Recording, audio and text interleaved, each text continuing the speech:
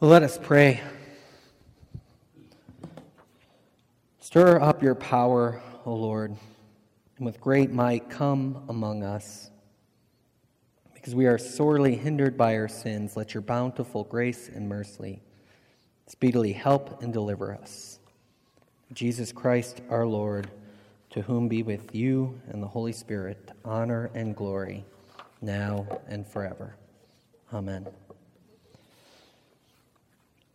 There was this week, I was on Twitter, and there are two references in the sermon that will date me as either young or as somebody trying to be younger than he is.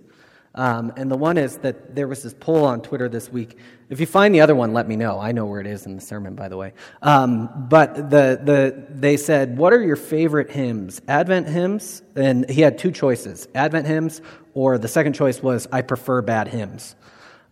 Which I think is a sentiment I share, is that I think the Advent hymns have this way of naming for us the truth of the world, the gift of God's incarnation with us, that though we may exist in darkness and tough times and trial, that there is God who comes near to us and lifts us out of that. And they name the work of the cross as well. They name both the beauty of what we call God's incarnation that we see in the manger, and they also know that that manger, the wood of the manger, is the wood of the cross as well.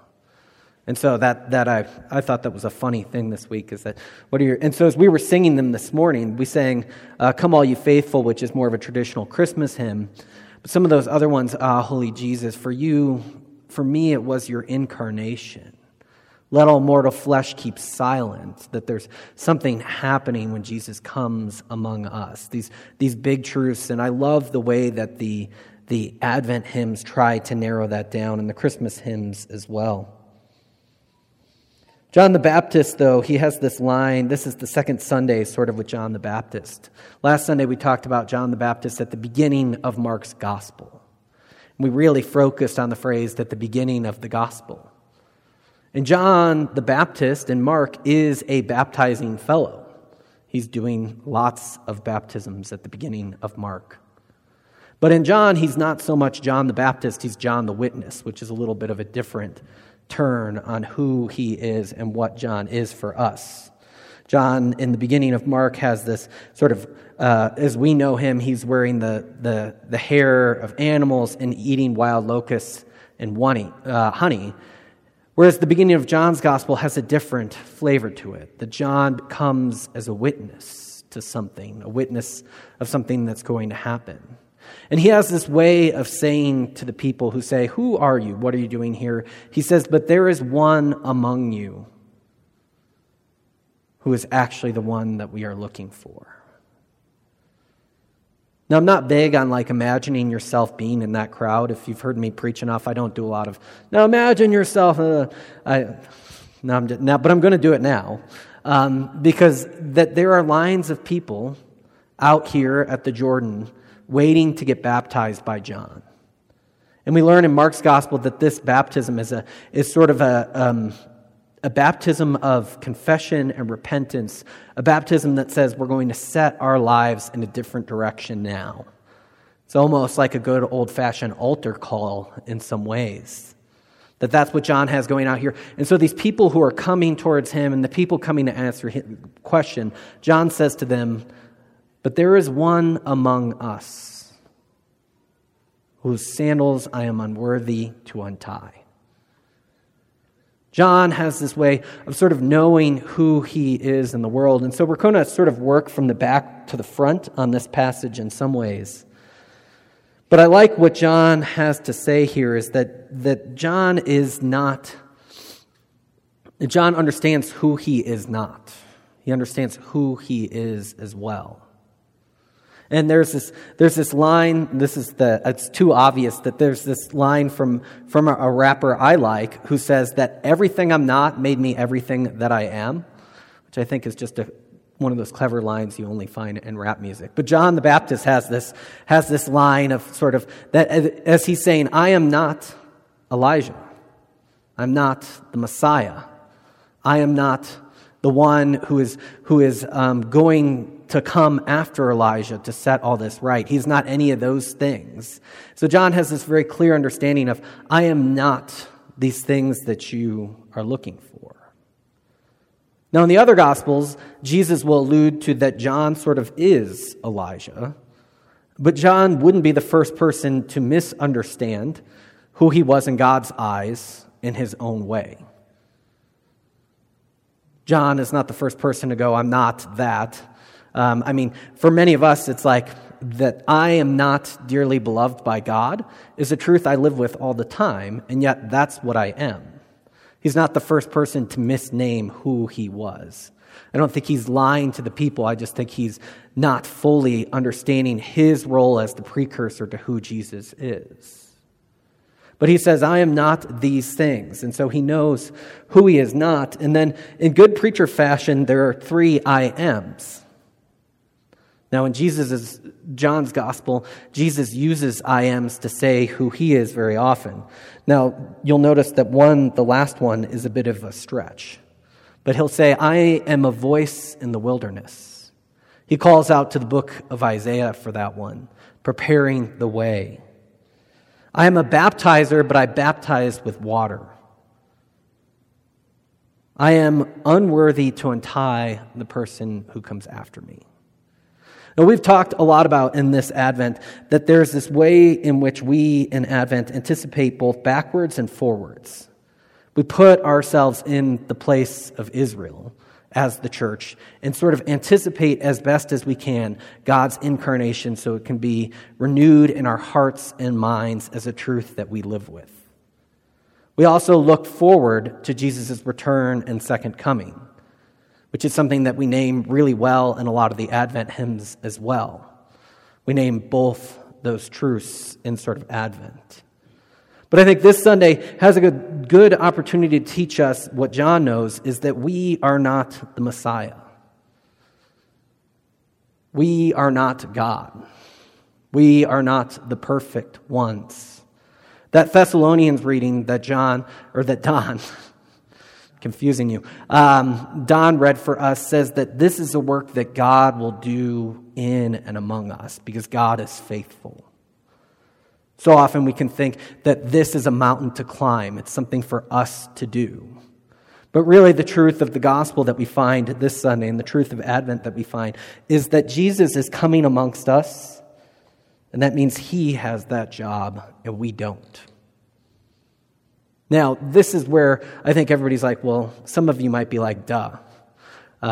And some of you might be like that because you don't struggle with this. But others of us at times think we could do a better job than God. We think we can live these truths better. We can set the world more in fair ways. We can set things to planes even. We can even be perfect as he was perfect. We can begin to sort of think that it's up to us to make sure the world is saved. We can volunteer at everything that we can. There are so many ways in which this works out. At least I can have the perfect household or the perfect yard. We begin to sort of at least find one way in which maybe we can be perfect as well.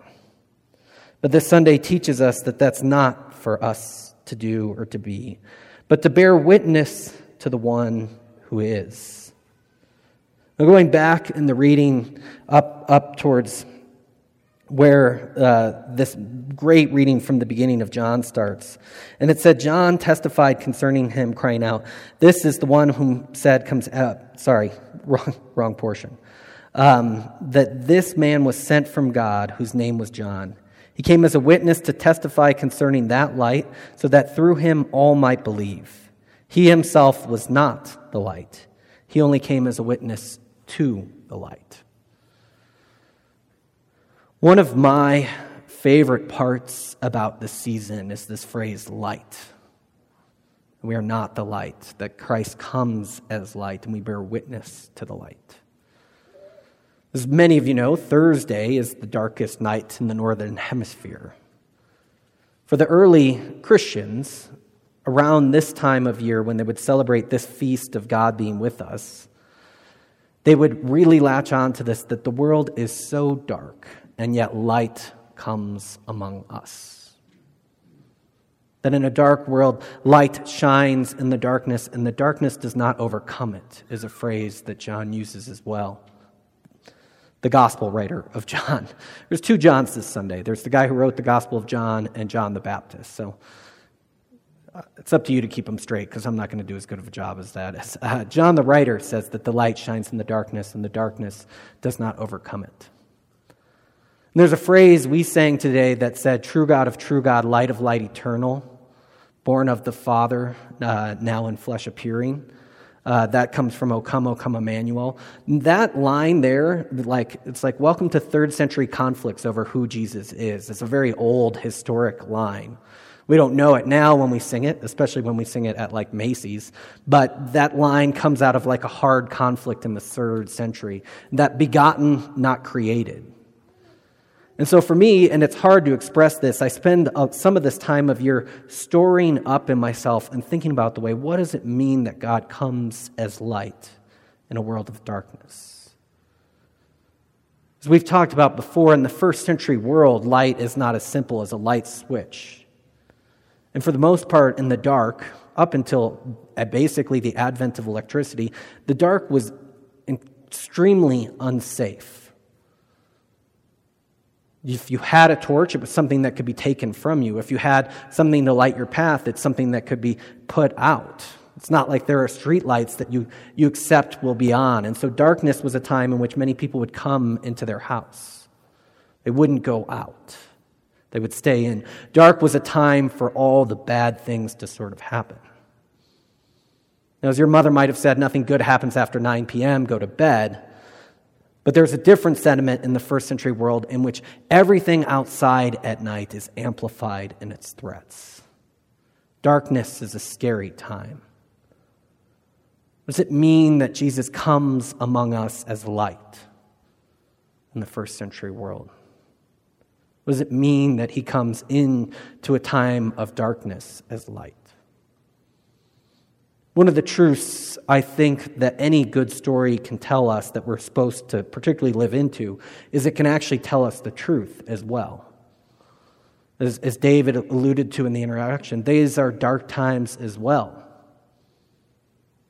The world exists in dark times. And so what happens when Jesus comes into the world as light is he names that even in the midst of darkness, God comes as one of light.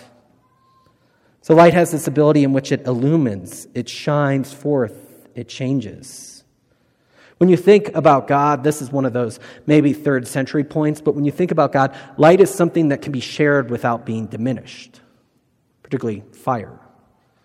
You know, you can share and multiply light without diminishing the light that was there. When you think about God becoming incarnate in Jesus Christ, there was this challenge in that first 3 centuries to say, well, how does that work? Is God diminished? And so light is one of those things that helps us to say that God is spread and illumined and magnified in who Jesus is, but not diminished in who he is as God. God is magnified in who Jesus is a truth that I think I hold dear during this time of the year as well. That we can store up that. The other one is a nerdy physics point, which I'm guessing I have wrong. Joey, you can tell me after the sermon. But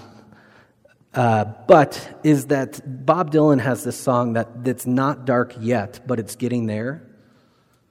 And as far as I understand, darkness, absolute darkness, has to have no light at all.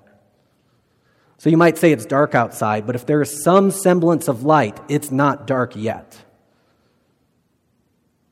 Light, weirdly enough, always seems to triumph over darkness if there's just a smidge of it. In physics, absolute dark would have no light at all. And if there's an ability to have a little bit of light, then it's not dark yet. It's not as dark as it could be. Darkness has not yet put out the light. I love that image in so many ways, but it teaches us that as dark as it can seem in our lonely existence, as dark as it can seem in the world, as dark as it can seem in the challenges and the trials we have, if there is some light, it's not dark yet. And for Christians, there's always some light because Christ comes as light into the world. This names the light that John is a witness to. But my last sort of point for today's sermon is on this phrase sort of as witness. What does it mean to bear witness to something? And I know we've talked about this before, but the Greek word for witness is very similar to the word martyr. It's to be a witness is to be close to being a martyr for something. So what does it mean for John as sort of the first of these witnesses to who Jesus Christ?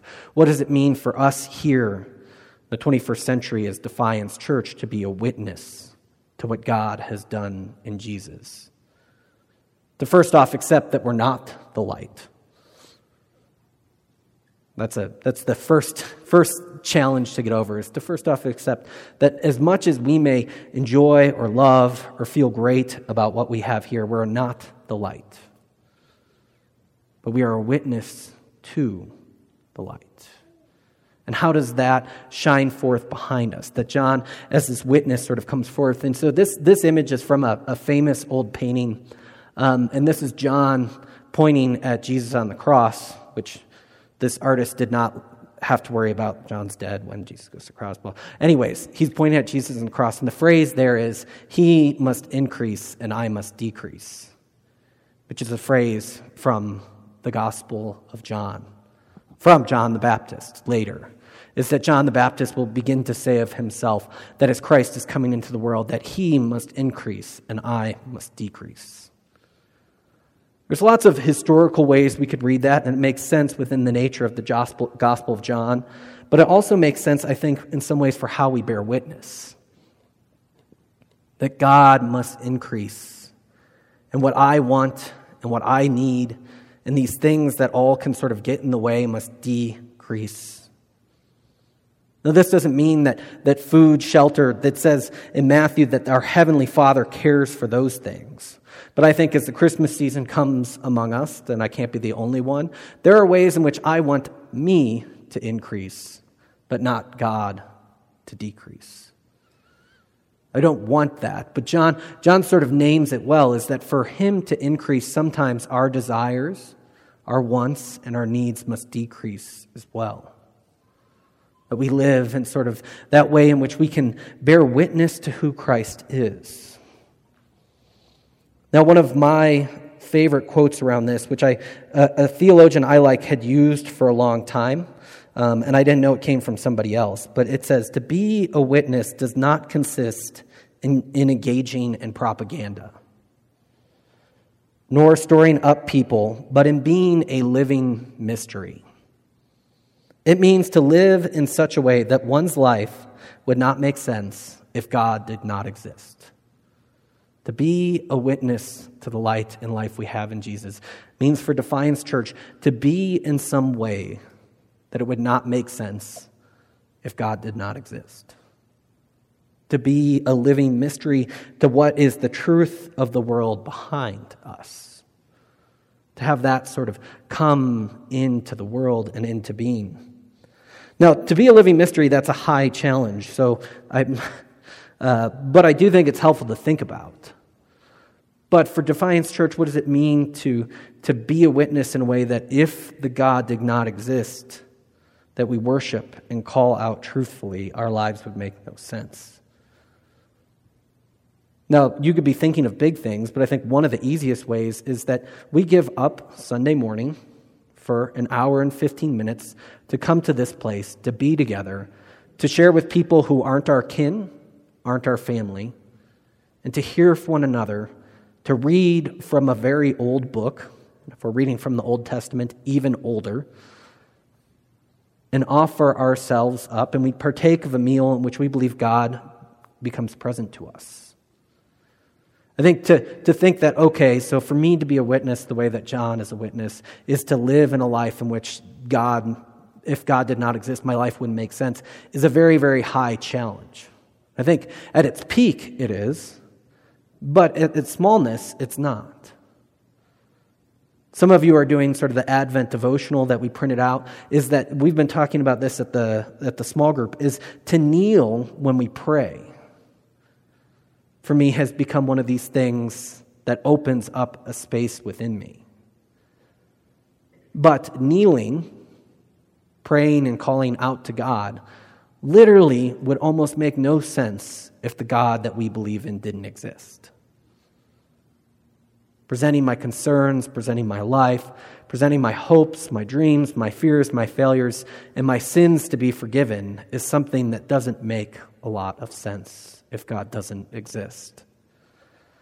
So there are small ways in which we can be this living mystery. The psalm for today proclaimed that David read is a psalm of both joy and sorrow. It's one of my favorite psalms, Psalm 126. But what that psalm said is that those who plant tears will someday reap a harvest. That is, those who go out, and this is, I think, another way in which we can be a witness, is to plant tears for the darkness that's in the world. To plant tears for the trials that are in the world. To plant tears for our own selves, that these people who were in exile, they planted tears, and what Psalm 126 says is they come back. Those tears have seeded into a harvest. Crying is not something we do very well today. Crying is not something we do very well if you think about things that don't affect you. You know, you may shed tears over things that are near to you. This is similar to what Jesus will say, is that somebody may die for a friend, but rarely does somebody die for an enemy or someone they don't know. We may shed tears for a friend or a family member, but what does it mean to shed tears, to plant tears for the sake of a world that is at odds? One of the Christmas hymns says that it's a weary world. And to see as witnesses and to believe that the planting of tears is actually going to bring about a harvest. This goes into John's truth, the writer of the Gospel of John, that I think is one that we store up within our hearts this season as well, is that when the light shines in the darkness does not overcome it. That when the light of Christ shines in this place, darkness cannot extinguish it, is the truth. And so what Don read at the end of Thessalonians about that this is God's work for us, and that God may sanctify us in peace through and through, is the way another translation puts it. That God may sanctify us. Paul ends with his great line, but he will do it, which I think is the good news of the gospel. Let us pray.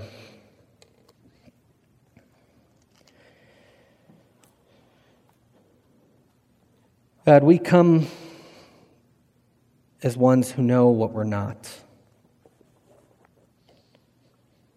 We know that we are not the light. Many of us know that we aren't prophets. We aren't Elijah. We aren't the one who comes after Elijah.